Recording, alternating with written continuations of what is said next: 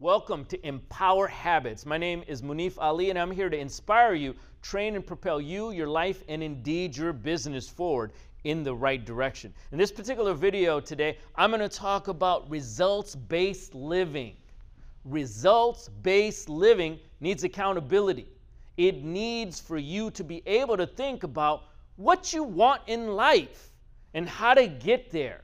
See, when you have results-based living, you don't act like you're a hamster on the wheel. You don't just willy-nilly get up without a plan. You don't go through life with haphazards.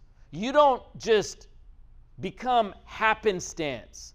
Life happens for you instead of life happens to you because I'm in command, I'm responsible. It drains that victim mentality that's so prevalent out there right out the window. I'm results orientated. What I want in my life, I'm accountable to. What I want for other people that are around me in my circle, I'm holding them accountable to as well. So understanding that results-based living is about leadership and accountability, the two aspects that are really hard to find. And people are out there reading books on leadership so they become a leader. A leader is how you live your life. And the first person you need to basically effectively lead is you. Because we all lack that supreme leader in our life to be more accountable to ourselves and thus be more disciplined. The good of it is that the more results-based focused you are, the more in control you feel like you are, rather than some entity controlling you.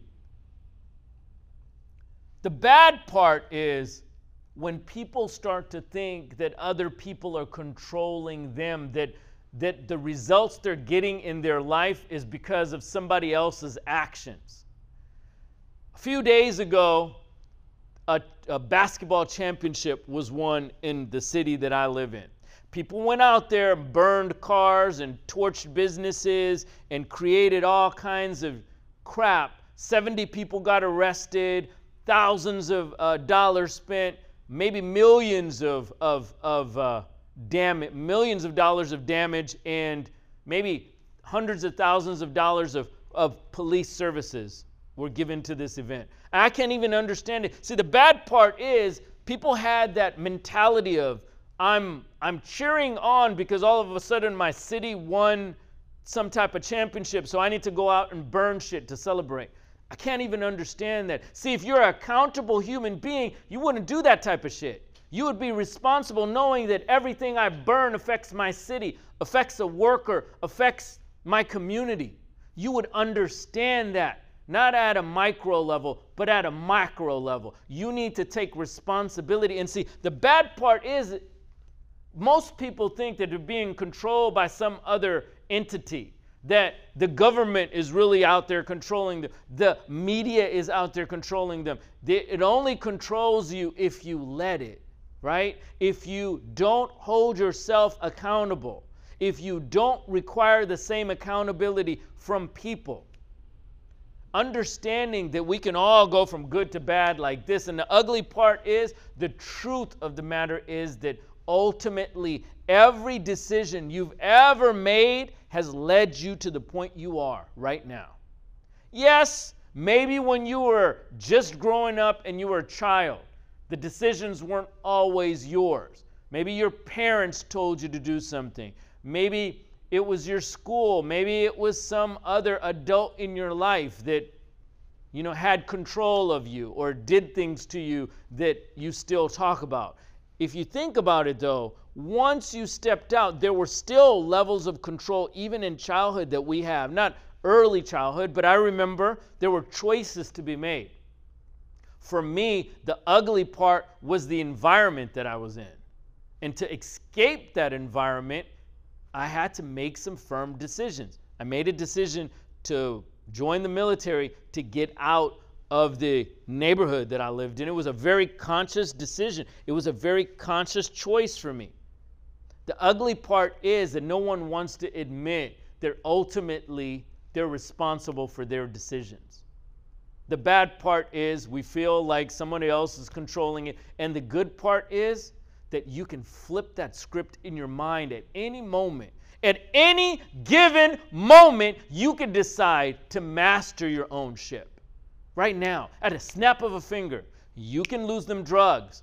You can stop taking some medication. You can turn your diet around. You can exercise more. You can earn more. The decision has to be made by you, the leader. And lead by example. Don't just preach it. Don't just talk about it. Don't be a theorist, but be a practitioner. Reboot yourself, man. Some of us have the same operating system that we had in 1990 and 1980. I meet grown-ass men, yes, grown men, and grown women that are still operating on the same operating system. They think exactly the way they did back in high school or college or even adolescence. They think exactly the same way. It's the same monsters behind everything. It's the same people that are out to get me. It's the same action or the same movement that's effing my life up. Get real. Reboot yourself now. That means, you know, how do you reboot a phone? You got to turn it off, turn it on. How do you reboot a computer? Sometimes you turn it off and turn it on. Sometimes it's you download new information. If you're not consistently striving to grow, you're not growing. You have to update the way you think. And the real way to do that is to involve yourself in many things, is to read a little bit. Control what you put into your mind. Start to think differently. Don't be around the same negative people. Start to grow out of whatever is confining you. Rebooting yourself is really important because we all carry with us baggage and scars. We all carry with us, see, every relationship you've been every person you've been with, you're carrying a little bit of that drama, the little bit of that baggage, a little bit of that residue, if you will. And I'm not just talking about romantic relationship. I'm talking about businesses that you've started, workers that you've been around, family members that you've been around. Realize that. The next time something sets you off or you start to think differently or start to divide yourself from this line to that line, this party to that party, you need to wake up and reboot yourself on a daily basis. And this is the last part. You need to do it with honesty. No one is perfect. Your friends might tell you they're perfect. The preacher, the imam, the rabbi, whoever, whatever religion you follow, they might be, I'm here. You're just a human being, Jack. You're just a human being just like all of us. Nobody in this world is perfect. If you think politicians are perfect, look at the scandals. If you think celebrities are perfect, look at their scandals. If you think religious figures are perfect, look at their scandals. We are only human beings. So deal with yourself with some degree of honesty. It's okay if you effed up before. It's okay if you did something you're not proud of. It's okay if you're involved in something you don't really feel good about. The whole thing is the reset.